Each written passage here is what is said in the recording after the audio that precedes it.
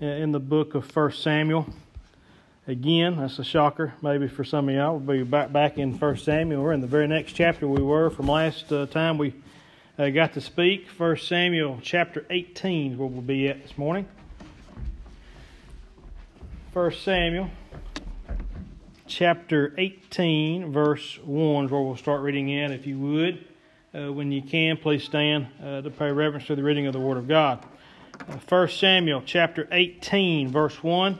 The Word of God says this, "And it came to pass, when he had made an end of speaking unto Saul, that the soul of Jonathan was knit with the soul of David, and Jonathan loved him as his own soul. And Saul took him that day, and would not let him go no more home to his father's house. Then Jonathan and David made a covenant, because he loved him as his own soul.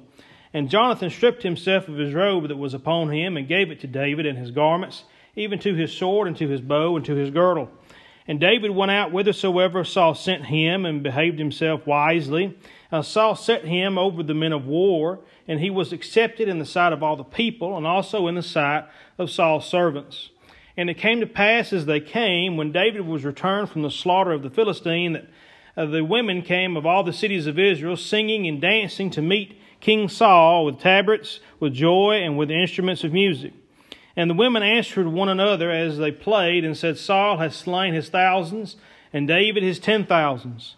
And Saul was very wroth, and the saying displeased him. And he said, They have ascribed unto David 10,000s, to me have ascribed but thousands. And what can he have more but the kingdom? And Saul eyed David from that day forward."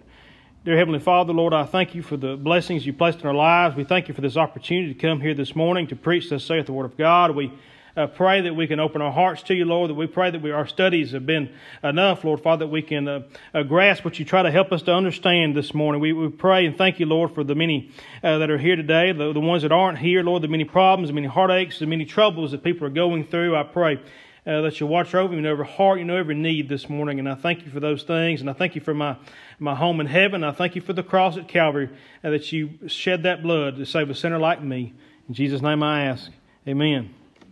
You can be seated this morning. Now, with the scripture that we're looking at, the last time that we were in 1 Samuel, if you back up one chapter, most of you know, we preached on David and Goliath and the mental problems that David had to go through to fight Goliath, and all the people that doubted him, and how he had to overcome that. And if you read to the end of that chapter, you see that Saul, in so many ways, says, hey, this is great. He brings the head of Goliath to Saul, and Saul starts to pretty much comfort him in so many ways, because he sort of realizes who David is and what he's going to be. I don't believe he knows at this particular point. There may be different opinions, but I don't really think that he knew that he had already been anointed as the next king of Israel. I don't believe Saul really knew that at this point.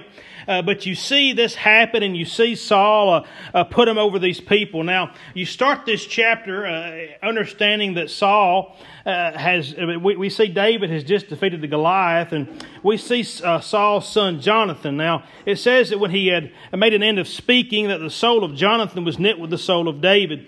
So the first thing that we see after this is a friendship that happens between Saul's son and David. We see a friendship that is very strong. Now, even after that, we see in verse 2 that Saul was so interested to keep David with him that the Scripture says that David is no longer going to go home. We like him so much that he's going to stay with us. You're not going to have to go home. You ain't going to have to watch sheep no more, David. You're going to be with us from here on out, because we know what's going on here.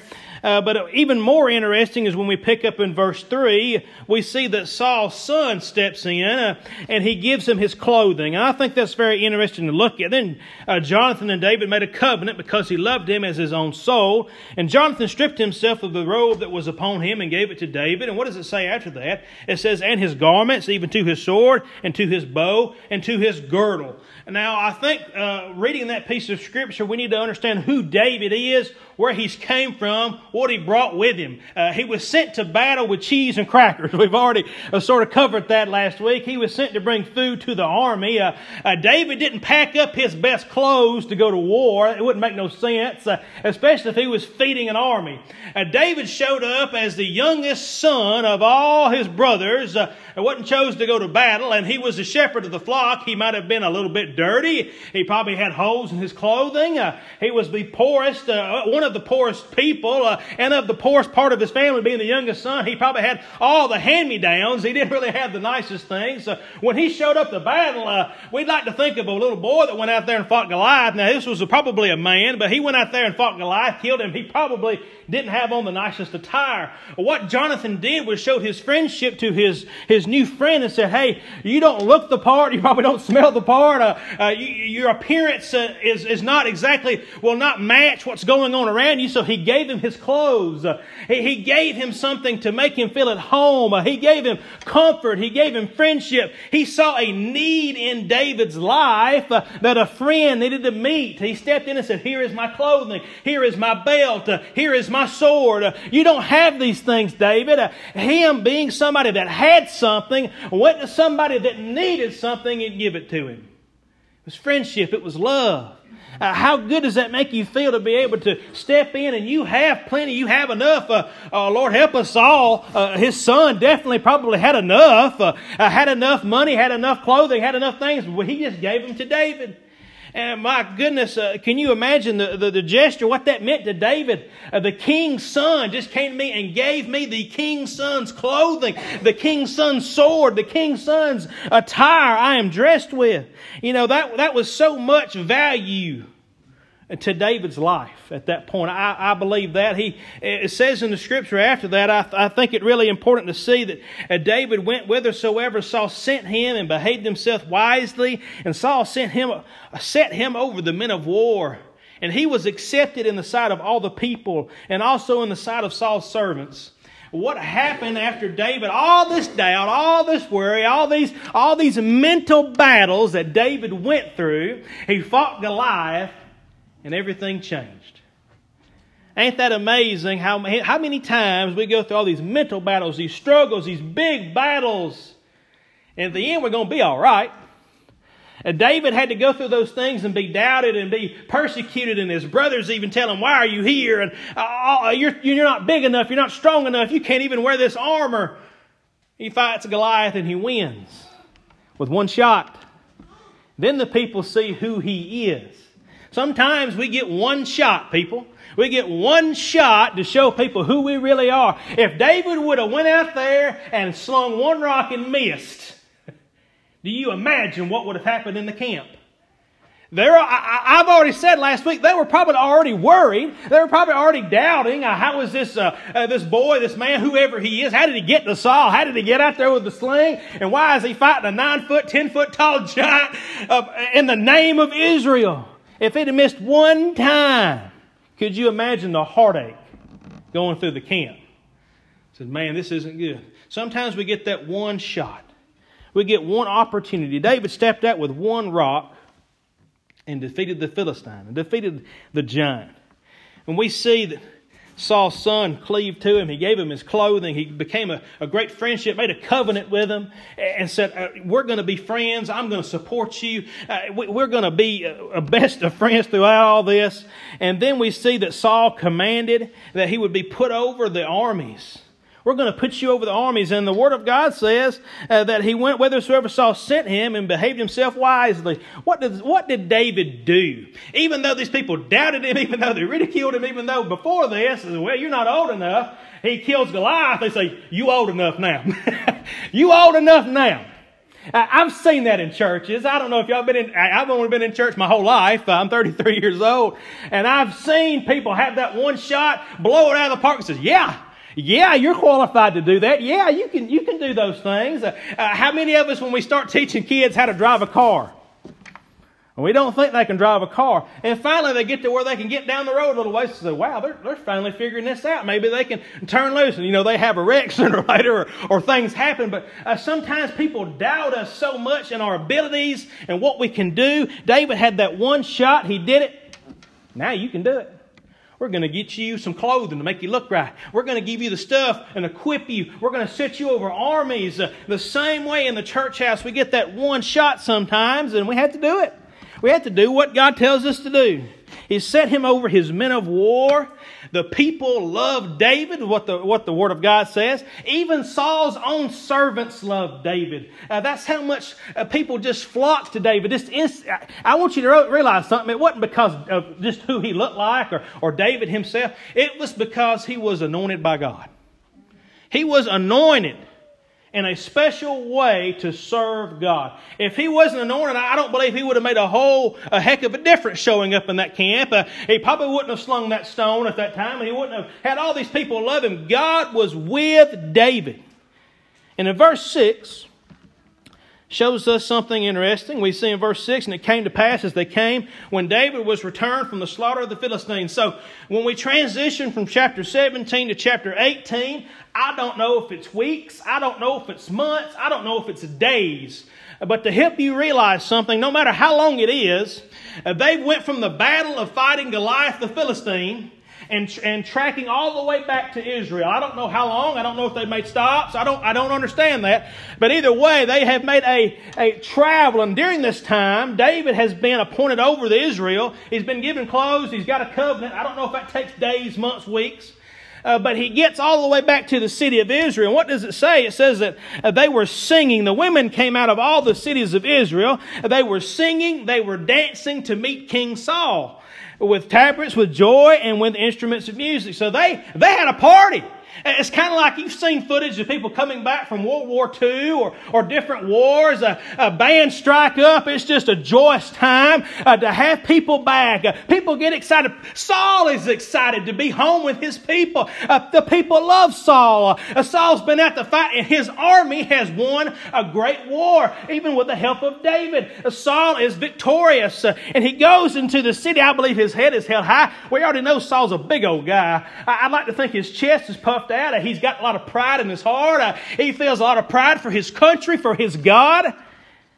But we get to verse 7 and something changes.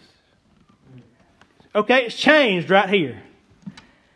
It says, and the women answered one to another as they played and said, Saul has slain his thousands and David his 10,000s. They were singing a song about what David had accomplished. They were uplifting David a little higher than they were Saul. It says in verse 8, and Saul was what? Very raw. He got angry. He got mad. And the saying displeased him. Verse 8 shows us just how little it takes to make a man go crazy. Y'all realize that? Verse 8 shows us just what it takes to drive people over the edge. Do y'all know what it took? Some words. He was victorious. He'd been in the presence of God through David killing Goliath with one stone, a giant nobody would face. They go into town and people are going crazy. There's music, there's cheering, there's all kinds of honor. But one little phrase got him mad. One little phrase drove Saul to craziness. If y'all really read from here on out, Saul's crazy. From this point on, hearing that one thing changed Saul's mood for the rest of his life. It says that he's after him constantly. It says what he heard there bothered him to the core. It even says in the Word of God right here that it says that, well, he's got the people. What's going to stop him from taking my job in so many ways? This is the only thing left, the kingship. He's won the hearts of my servants. He's won the hearts of the people. Saul was worried about David. Well, he should have been, because we know that Saul wasn't in the right point in his life, and he had already lost the Spirit of God. But we see what it takes to upset a man, a woman. It doesn't matter who you are. It's just some words. Ain't it amazing how much words can change your mood? Can change what you've got going on in your mind. It took just a little bit of words, and we see how Saul reacted to words. He became to be a worrywart. He worried. He got jealous. He had doubt within himself. He distrusted David. Just some words about David being better than him. He didn't trust him anymore. I can't trust that guy. I know that God's with him. I know he's best friends with my son now. I know he looks the part. He sounds the part. He is the part. But I don't like what other people are saying about him. I don't like that. He had distrust. He had anger. He had anger. And how should we react to someone being lifted up? How should we react to somebody doing well? How should we react as a people to somebody that's victorious? How should we react to somebody that's doing good and rising up and being strong? I hope that we praise them. I hope that we say, good job. I hope that we, as a crowd, see the crowd lifting them up. We lift them up too. How many times do we see people, boy, I tell you what, preachers are the worst. I'll tell you, I've been around them enough. I don't care who hears this, but preachers get so mad at churches that do well. I don't understand that. I have heard so many churches, the first thing they do is they hear about a church doing well, and I'll tell you what they say. I've heard it enough. They ain't preaching the Word of God over there. They ain't preaching the true gospel. They ain't doing this, and I've heard that from pulpits till I'm sick of hearing about it. We get mad at people for doing well. Saul got mad at David for doing well. We get mad at people because they're doing good. Does that make any sense? Why people have that small man attitude that we look at a big church like, well, yeah, they can't be doing something right over there. People don't go places where they preach the Word. I've heard that until where it makes me giggle. Where people think that just because churches grow in numbers and they fill up parking lots, they fill up pews, something's wrong. I say something's right. I say praise the Lord. Hey, you baptize 5 a week. Praise the Lord. I'm glad. And build up the kingdom. Why do we get upset? And that may sound funny to you. That's exactly what Saul did. Saul said, well, he's doing stuff in the name of God. People love him. I hate him. He must be doing something wrong. That's exactly what Saul thought. Something ain't right. David's, he's after my job. He's after my people. He's got jealousy, worry, doubt. He asked himself, what else could he get but my job? He's done everything else. He's going to take my job. And then Saul lifted him up. He set him over armies. His son became best friends with him. We saw him. He saw him kill Goliath firsthand there on that valley. But it took someone else's words. It took a small amount of somebody else's words to turn him against David. It took somebody else's. I want you to know something about words. Words will many times eat at our hearts. Words hurt. Words either written, spoken, typed. I don't care how you get the words out there, but words so many times will eat at our hearts, and they turn us to do what we normally would not do. They do. Mean things said to you will get reactions from you that you normally would not do. They make us angry. They make us resentful. They make us jealous. They make us opinionated. They make us vocal. My little old boy, he's 7 years old, and he's got a little smart mouth on him like me. It's all right. He's learned to talk back to me, sort of like I snap back at him real quick. And boy, that gets under my skin. If you've got a little old kid, he knows that he snaps back. How many of us, we think we can snap back at things when things are said to us meanly? On the way to church this morning, he'd say something to me, and he's always got to have the last word. Boy, it gets under my skin. I'm trying to tell him, son, you need to stop. So I ain't doing that. Son, just stop. I didn't do it, Dad. I want you to just stop speaking. What about now, Dad? He tries to get under our skin. And that's comical to y'all. But on the way to church, it really doesn't help me.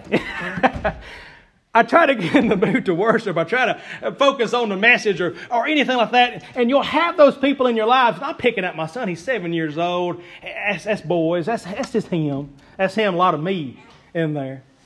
But those words hurt over and over and over. Those little words will drive you. I was going down the road a while ago and I told Kim, I said, I'm about to go crazy in here. I'm about to go crazy. I tapped the brakes kind of hard, let the kids know I'm about to pull over on the side of the road. Because of these words, these craziness. Words hurt. And not only do we need to understand that we need to watch how we speak, there was nothing wrong with what Saul heard. Those people were proud about David. Nobody.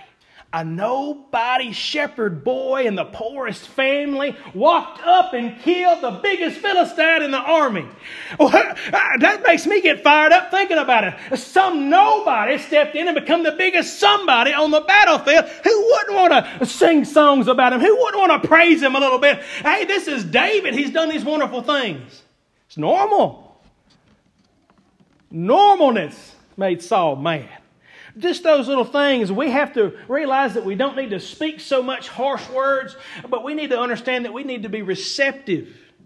We need to hear things and not get upset.